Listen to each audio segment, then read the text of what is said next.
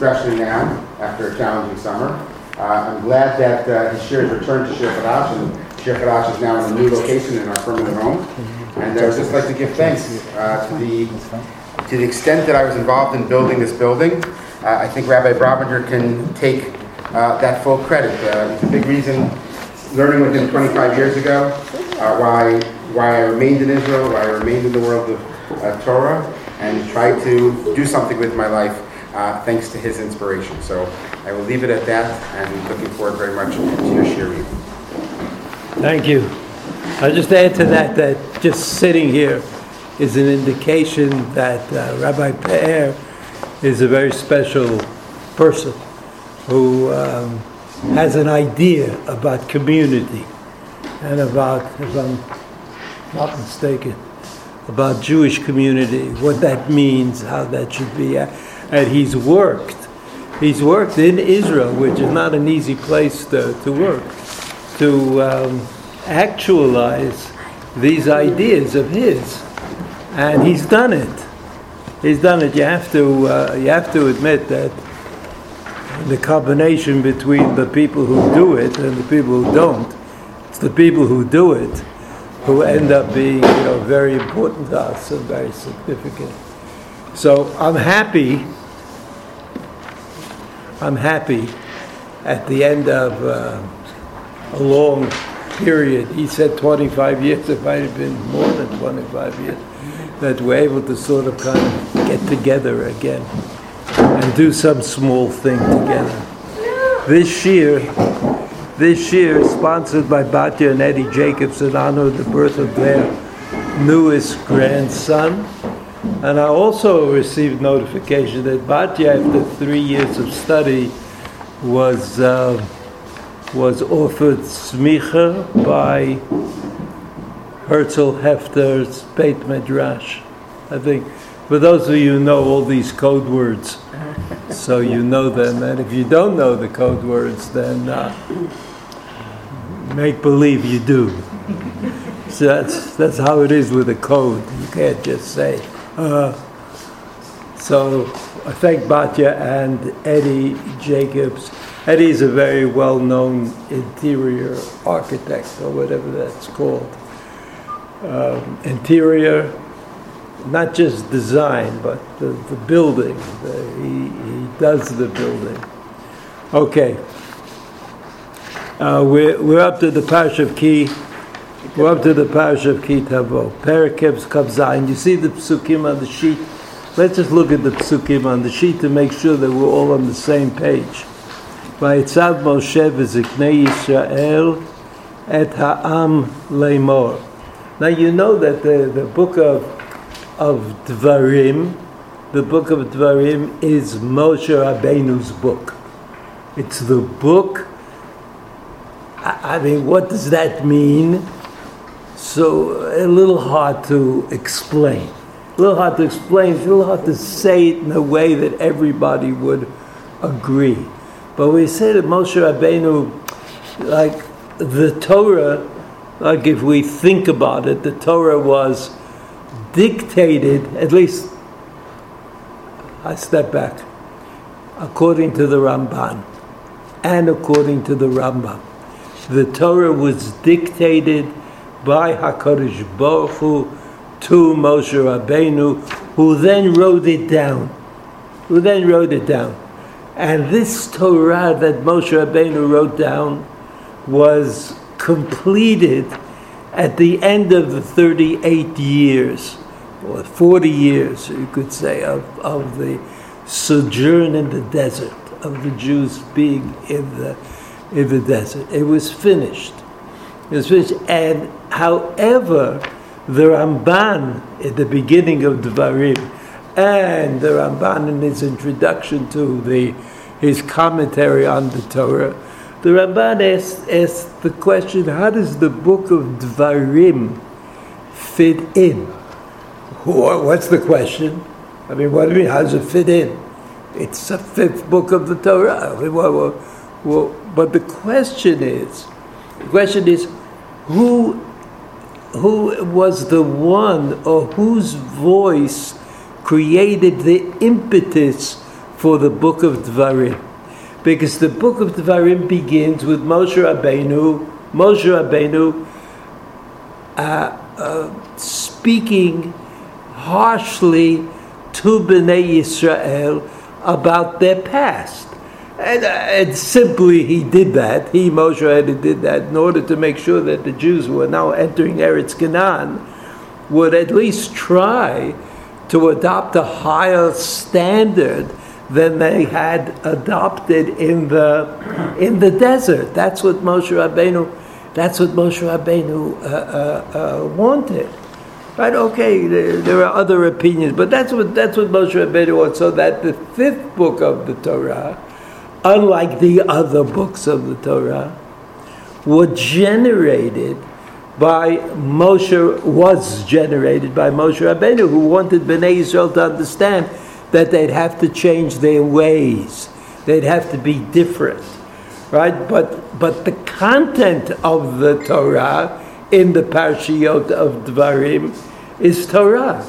It's what God wants us to know through the medium of Moshe Rabbeinu. So ultimately, it doesn't make any difference if Moshe Rabbeinu thought about doing it and then did it. What makes it into Torah is the fact that it was dictated by God to Moshe Rabbeinu and said, write it down. The best example, of course, is Bilam. You remember Bilam in Bamidbar? So Bilam went around and he said whatever, he was going to say whatever he said.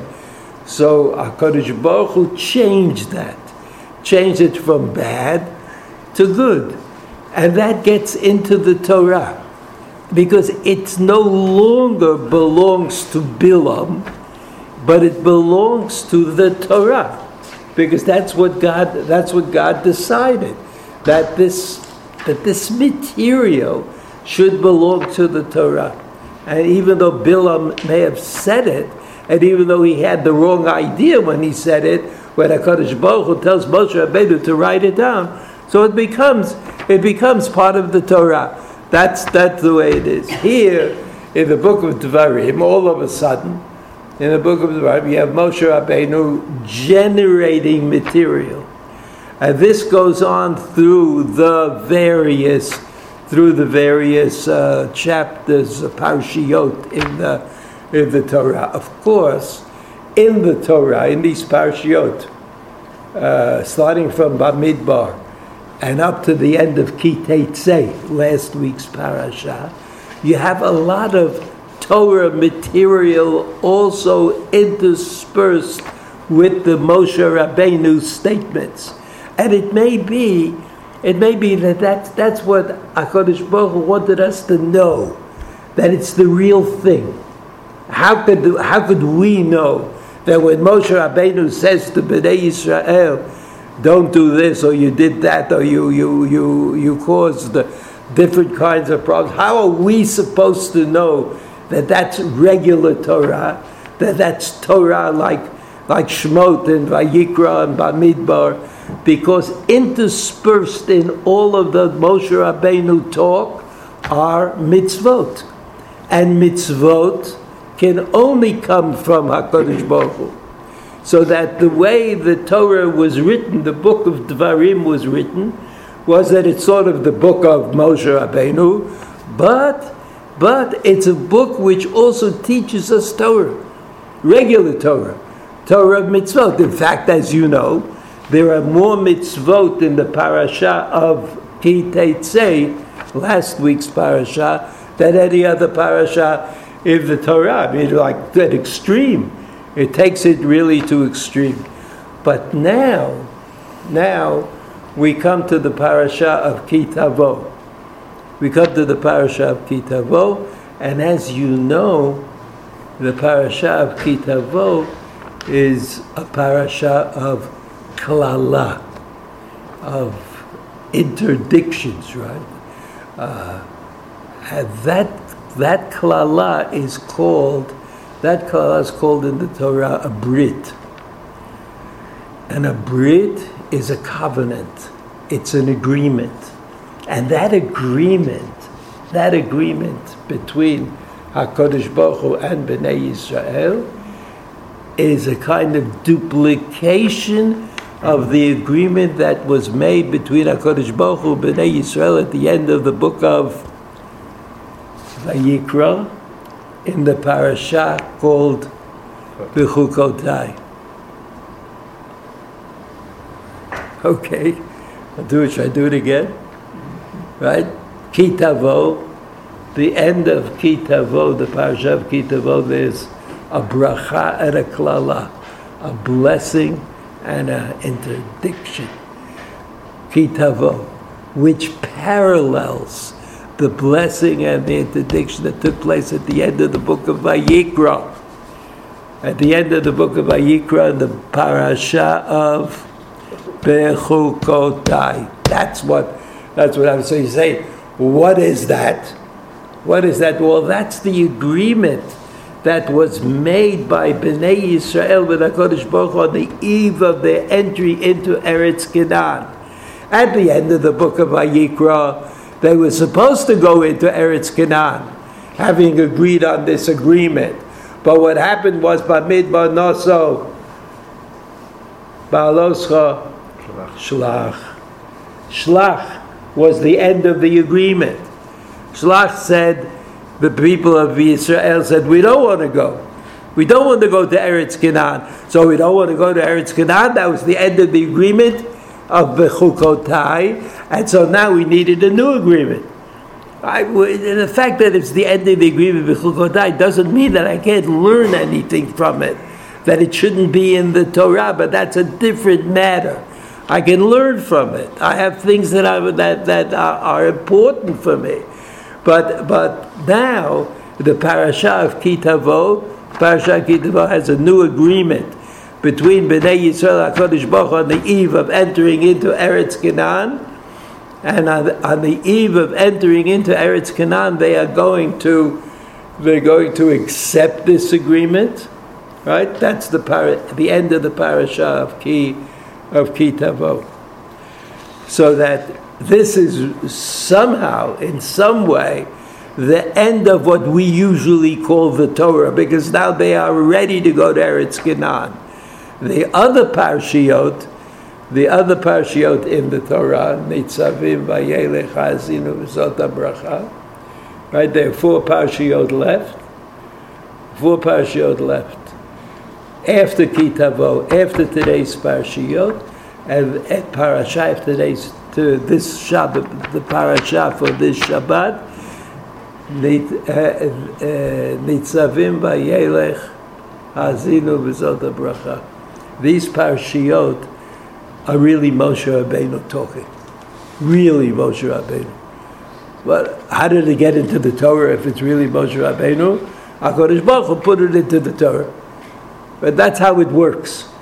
No one says that the Torah can't have the musings of Moshe Rabbeinu in some way, manner, or form.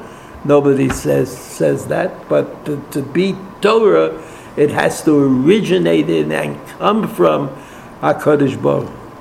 So in this parasha of this week of Ki Tavo, near the beginning of the parasha, there is a very interesting one-time in the universe commandment.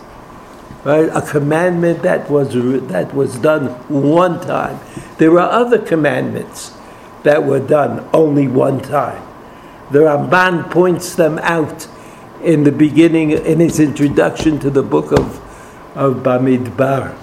Introduction to the book of Bamidbar, the Ramban points to the fact that there are mitzvot which were one-off, so they say in England, one-off mitzvot, that they were done once and they were never done again, but they are mitzvot nonetheless, because they are the result of the divine command. So here we have another mitzvah that's a one-off mitzvah, which presents us with several problems. Okay, the psukim say this: Vayetzav Moshe v'ziknei Yisrael et ha'am le'mor. The role Chazal were concerned about, and were not always clear about what the position, what the purpose of Moshe Rabbeinu was and what the purpose of Ziknei Yisrael. So you have a pasuk where it says Moshe v'Ziknei Yisrael. Is that different than a pasuk that says Moshe? Moshe told them. Moshe v'Ziknei Yisrael told them. Moshe ba'Aaron told them. Moshe ba'Aaron Ubonov told them. You have to know that Chazal were very concerned about all of these introductions and try to make distinctions between the different kinds of introductions, but we won't do that here. Shamor, et kol ha-mitzvah asher anochi mitzaveh etchem hayom. Shamor. Shamor, as Rashi says, Rashi.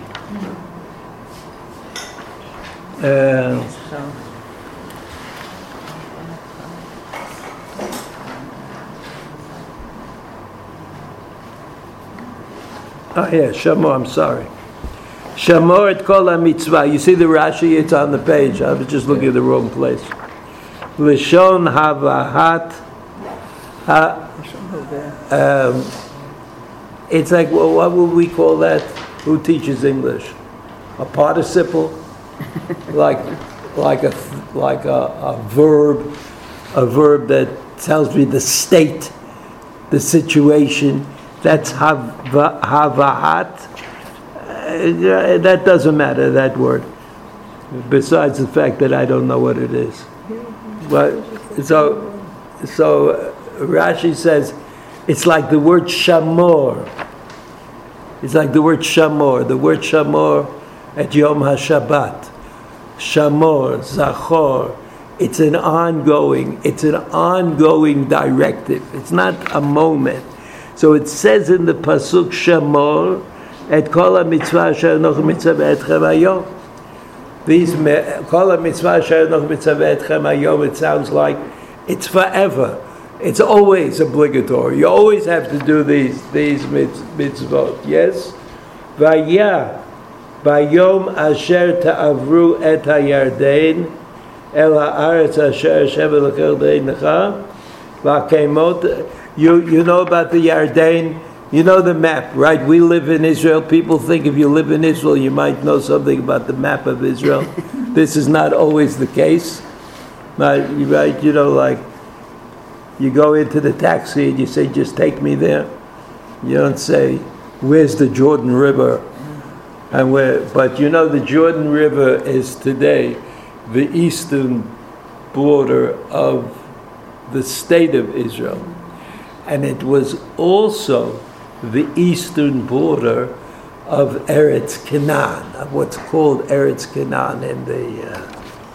Now when you cross, if you cross the Jordan River in the area of Yericho, you go on Kvish, whatever it's called, and you just keep going, you get to Yericho. And if you keep going beyond Yericho, you get to the Jordan River. Now, the Jews at the time were in a place which the Torah calls Arvot Moav. Arvot Moav. Moav, the name of the people and the place that they inhabited. Arvot Moav, the plains of Moab. That's where the Jews were when Moshe Rabbeinu was giving these speeches, when this was all taking place, where they crossed the Jordan River. They more or less were where Yericho is today, or that pile of dirt that's called Tel Yericho. You never went? Tel Yericho, the ruin of the city of Yericho several thousand years ago. Right? That's Yericho. You cross over the Jordan, you get to Yericho. Mm-hmm. Now, if you wanted to go from Yericho to Yerushalayim, you'd have to go uphill such and such a number of kilometers, a long haul. If you wanted to go from Yerushalayim to Shechem, Nablus, right, you'd have to go further north. So let's do it again. We'll add one more point. There's Avot Moav. Maybe I'm doing it wrong. There's Avot Moav. You cross into Eretz Canaan and you're in Yericho. Nearby, near Yericho, there's a place called, believe it or not, Gilgal. Gilgal. It's a place that I think of fondly. I once did Miluim there. It was really awful. Gilgal. From Gilgal, you have to go up the mountain to Yerushalayim, if that's where you want to go. From Yerushalayim, you have to go north to Shechem. And these were in history the important cities of Eretz, the land that we conquered. You know that the Samaritans were the ones who said that Shechem is the holy city of the Jewish people. And one of the proofs that they had for that is that Yerushalayim is never mentioned in the Torah. Yerushalayim is never mentioned. It's mentioned in Tanakh, but it's never mentioned in the Torah. And they felt that that was a reasonable proof that Shechem, which of course is mentioned in the Torah and is the source of conflict between the Jewish hordes who came into Eretz Canaan and the residents of Eretz Canaan in one way or the other, that this would indicate that they are, that's where the center of things should be. There were other reasons that they were forced to leave Yerushalayim and go to Shechem. But look at the pasuk again.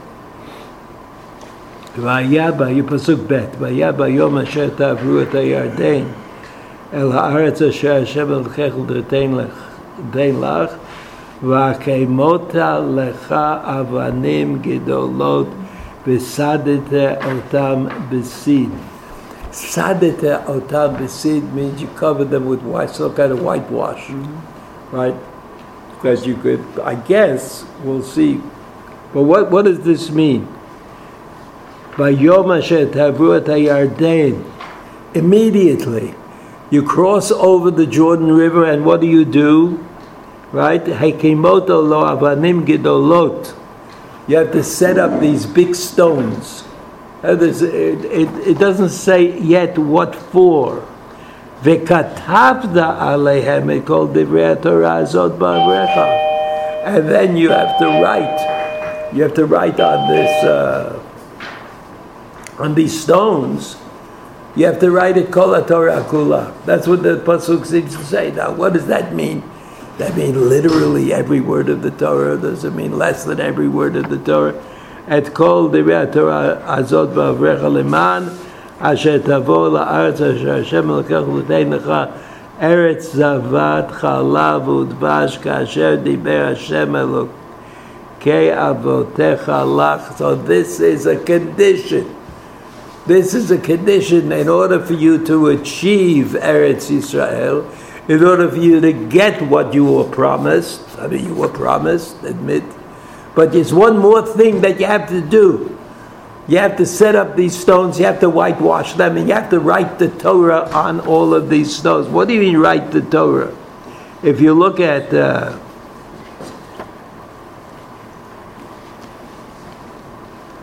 look at the Ibn Ezra. Look at the Ibn Ezra. The Ibn Ezra here represents an interesting tradition. You see by Yitzav Moshe Pasuk Aleph.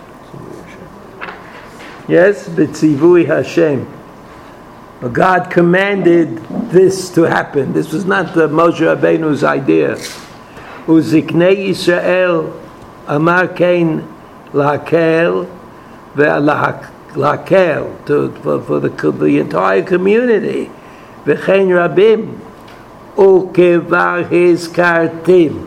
And I've already mentioned all of them, all the people who were there. Now listen, Shamor et kol ha-mitzvah, keep all of the mitzvot of the Torah. Umahi V'akimoti lecha avan. This is how we reach the pasuk.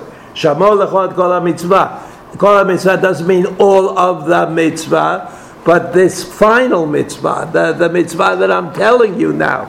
I want you to watch Mahi v'akimot lecha gdolot. Lachil HaTorah. Ibn Ezra. Lachil HaTorah. They should be able to hold within it, the entirety of the Torah. Vayomer HaGaon Zal. The Gaon in the Ibn Ezra is Rav Sadia Gaon. Right? It's always Rav Sadia Gaon. Vayomer HaGaon Zal. Ki katuv aleihem mispar ha-mitzvot. That you don't write the whole Torah, but you write mitzvot, mispar mitzvot, a number of mitzvot, kimo haktuvot ba'alachot gedolot be'inyan azharot v'yaferma. Just in the book called Halachot Gedolot, which is a collection of mitzvot. Right? It's a kind of a book of mitzvot. There's a mitzvah, like lists of mitzvot. And then negatives and non-mitzvot. Ki katuv mispar mitzvot. K'mo ha'ktuvot b'halachot gedolot b'inyan azharot. Azharot are negatives. The negative commandments that we are directed to avoid. V'yafer Amar. Yafer Amar is the Ibn Ezra evaluating Rav Sadia Gaon. Rav Sadia Gaon said, well, the Torah didn't mean that you write every word of the Torah on the stones, but it meant that you write the mitzvot. But I imagine that you would agree. I imagine you agree that if the Ibn Ezra says it, there must be somebody who disagrees. There's probably somebody in the world, somebody who thinks that what they wrote on the stones was the entirety of the Torah, in which we sort of like have created a speculative question. Now, what's the difference? You write all of the Torah on the stones, or you write the mitzvot of the Torah on the stones, right? So obviously, if you write the mitzvot of the Torah on the stones exclusively, then you could argue, who are you writing it for? Who are you writing it for, according to Rav Sadia Gaon? According to the you're writing it for the Jewish people. I mean, the mitzvot only applies to them.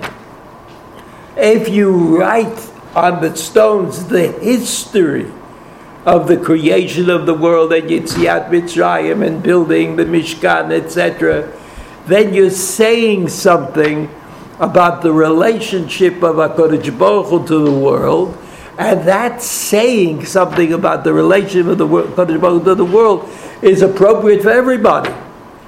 So right in this kind of little line in the Ibn Ezra, I have this question: for whom was this stone writing episode?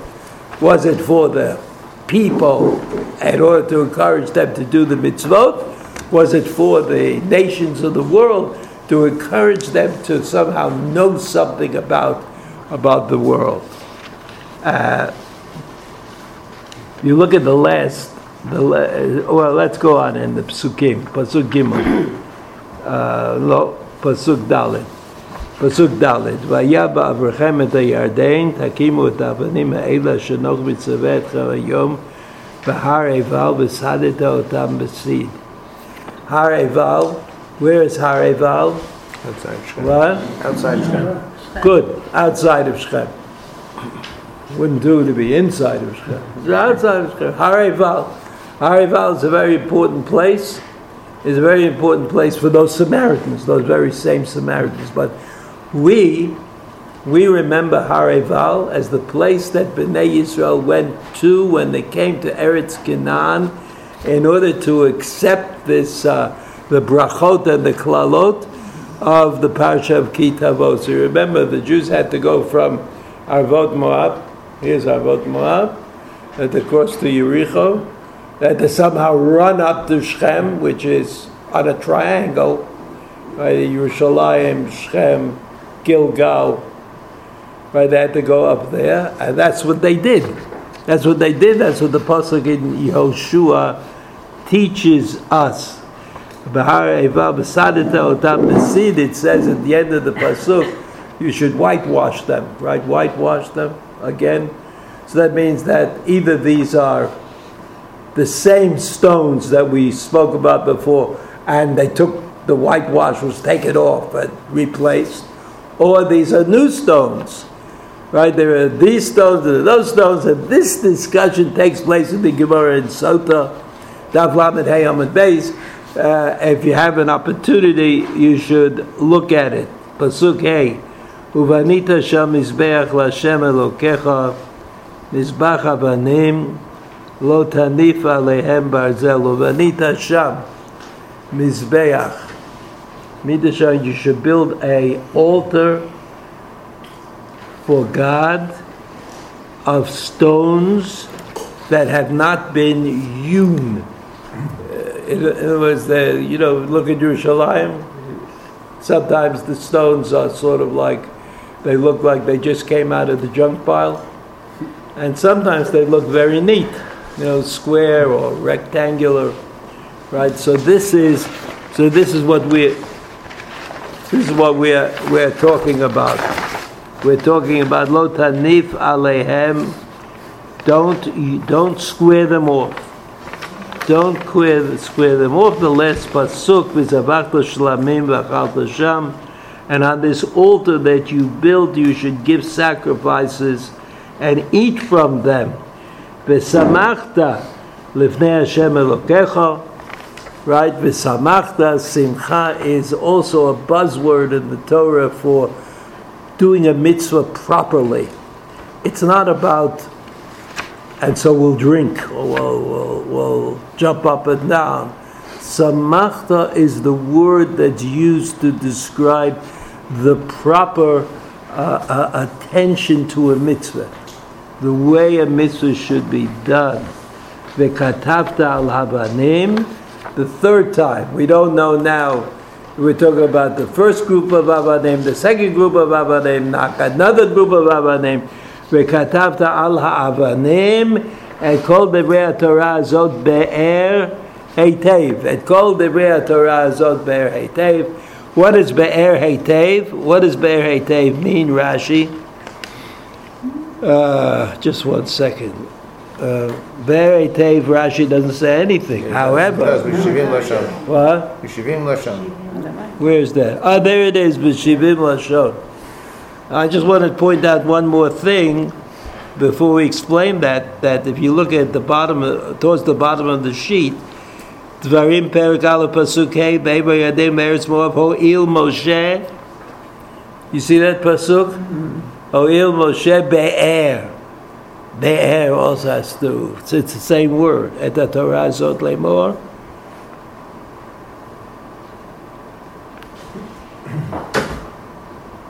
So Rashi says, the Rashi's not here. It's my fault, I guess. Should be Rashi. If there was Rashi, let me take a look. I have a chumash. I knew this would be a disastrous day. Yeah. Perek Aleph, Pasuk Hey. Gimel Daled. Be'er et HaTorah zot lemor.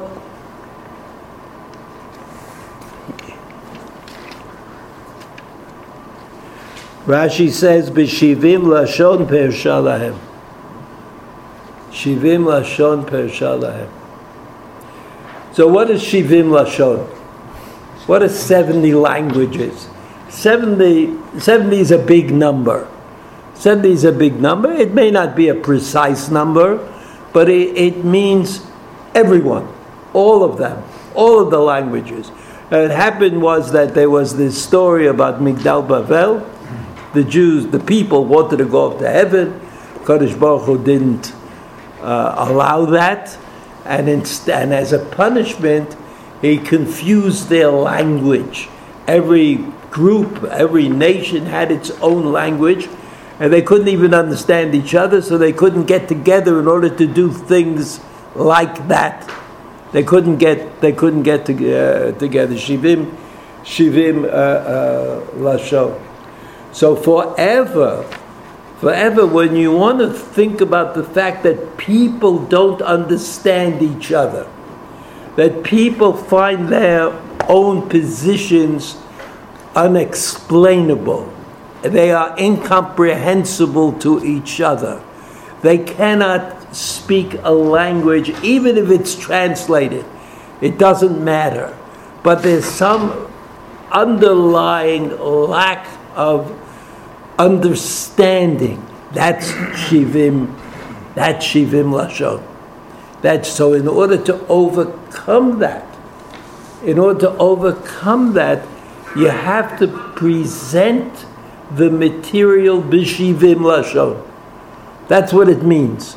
When Rashi says, or when the Gemara says that there is shivim lashon, it means it's comprehensible, it's understandable, it's something that people who ordinarily might find themselves at odds with others, those people nevertheless can understand each other in the world of shivim lashon.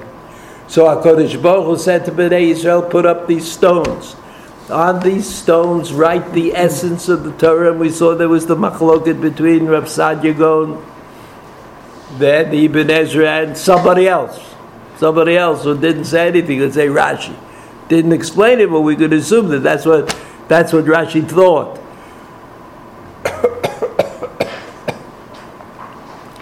So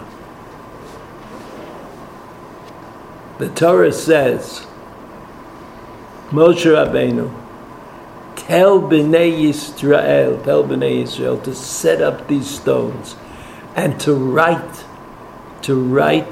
the entire Torah Be'er Heitev in 70 languages, in order that everybody in the world should understand, exactly what is going on.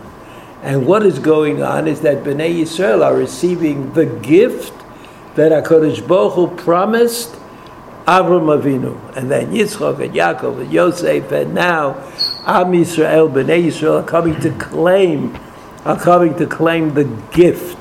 But they have to understand, it's my job to help them to understand that this is the continuation of the history designed by God. It's not a deviation. It's not a deviation from that history, but it's an accommodation to that history. And that's what Rashi means. When Rashi says in the first Rashi in the Chumash, right? Remember, Bereshis bara Elokim et hashamayim et haaretz. So Rashi says, the people are going to come and they're going to say, you stole it. You stole Eretz Canaan.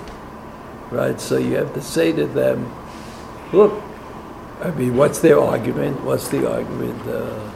We were here. I mean, it's true. It was the Arabs. What are they going to argue? I say, we were here a long time. You weren't here. True. It's true. However, it's also true, as we understand it, is that Eretz Yisrael is a gift to Bnei Yisrael. And it doesn't really change. The nature of that gift doesn't change if somebody else happens to be around, even for a long period of time. So, according to Rashi, according to that first Rashi, in the first pasuk in the Torah, we are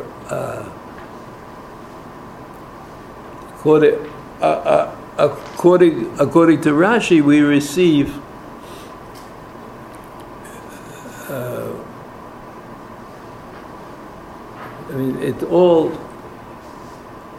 it's inalienable. It can't be changed.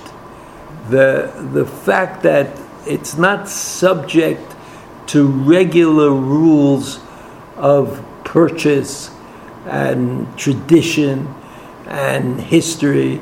It's just not connected to all of that. But it's connected to the fact that God determines what's going to be. And it's not our system of law that makes that determination. So when the Jews came to Eretz Canaan, HaKadosh Baruch Hu said to them, set up these stones. One place, two places, three places, in Gilgal, in Shechem, in near Yerushalayim, right? God said, set it up. What was all of that? It was an announcement. It was something that was spoken to the people in Canaan. It was an attempt to make them understand that what they were up against was not a horde of people who had been released 40 years earlier from slavery in Egypt and are now looking to take over someplace. It was rather that the people who were coming, who were knocking on the door of the Canaanites, those people were God's emissaries. And as God's emissaries, they couldn't be beaten. They couldn't be beaten, and had nothing to do with the kind of justice that people claim was connected to one sort of ownership or another. Okay, I was happy to be here. Happy to have you. If I could just steal 1 minute, I'm Jeff Sachs. Many of you get emails from me on a weekly basis. If you're not on the email list, please let us know. We'll be happy to add you. On behalf of everyone to whom Rabbi Bravender and his teaching is dear, we're all very glad that you are literally back on your feet. And 1 foot at least. And I know that I'm sure I can speak on behalf of Mrs. Bravender and the family. We're all appreciative to all of you for coming out in large numbers tonight. If I were to cover his eyes right now, he wouldn't be able to tell you how many people were in the room, because he really doesn't pay attention to that. You once told me that something along the lines of teaching Torah is of infinite value. So whether you're teaching one person or 100 people, infinity times any number is still infinity. But Miriam and I, we take note of how many people show up. So we're appreciative of it. And thanks very much to our good friend, Rabbi Ian Pear and the Shir Chadash Kehillah. This is a beautiful, beautiful new facility. It's really one of the loveliest new Batei Knesset in Yerushalayim. They're doing wonderful work here, and they have wonderful programming, and we're so appreciative. Ian has been a long time very devoted Talmud of Reb Bravender, and we're appreciative to come back to Shir Chadash in its present Gilgul, that when the Shir began, I guess about 12 years ago, we began in Shir Chadash, and we've moved to different hosts over the years, but now we're glad to be back, but we're even gladder to be back in their new home. So we just ask everyone, besides, please join us again every week. But please spread the word. Let other people know that we have this fabulous opportunity to learn Torah with Reb Bravender on Wednesday nights. And everybody should continue in good health, Bezrat Hashem, and Shana Tova.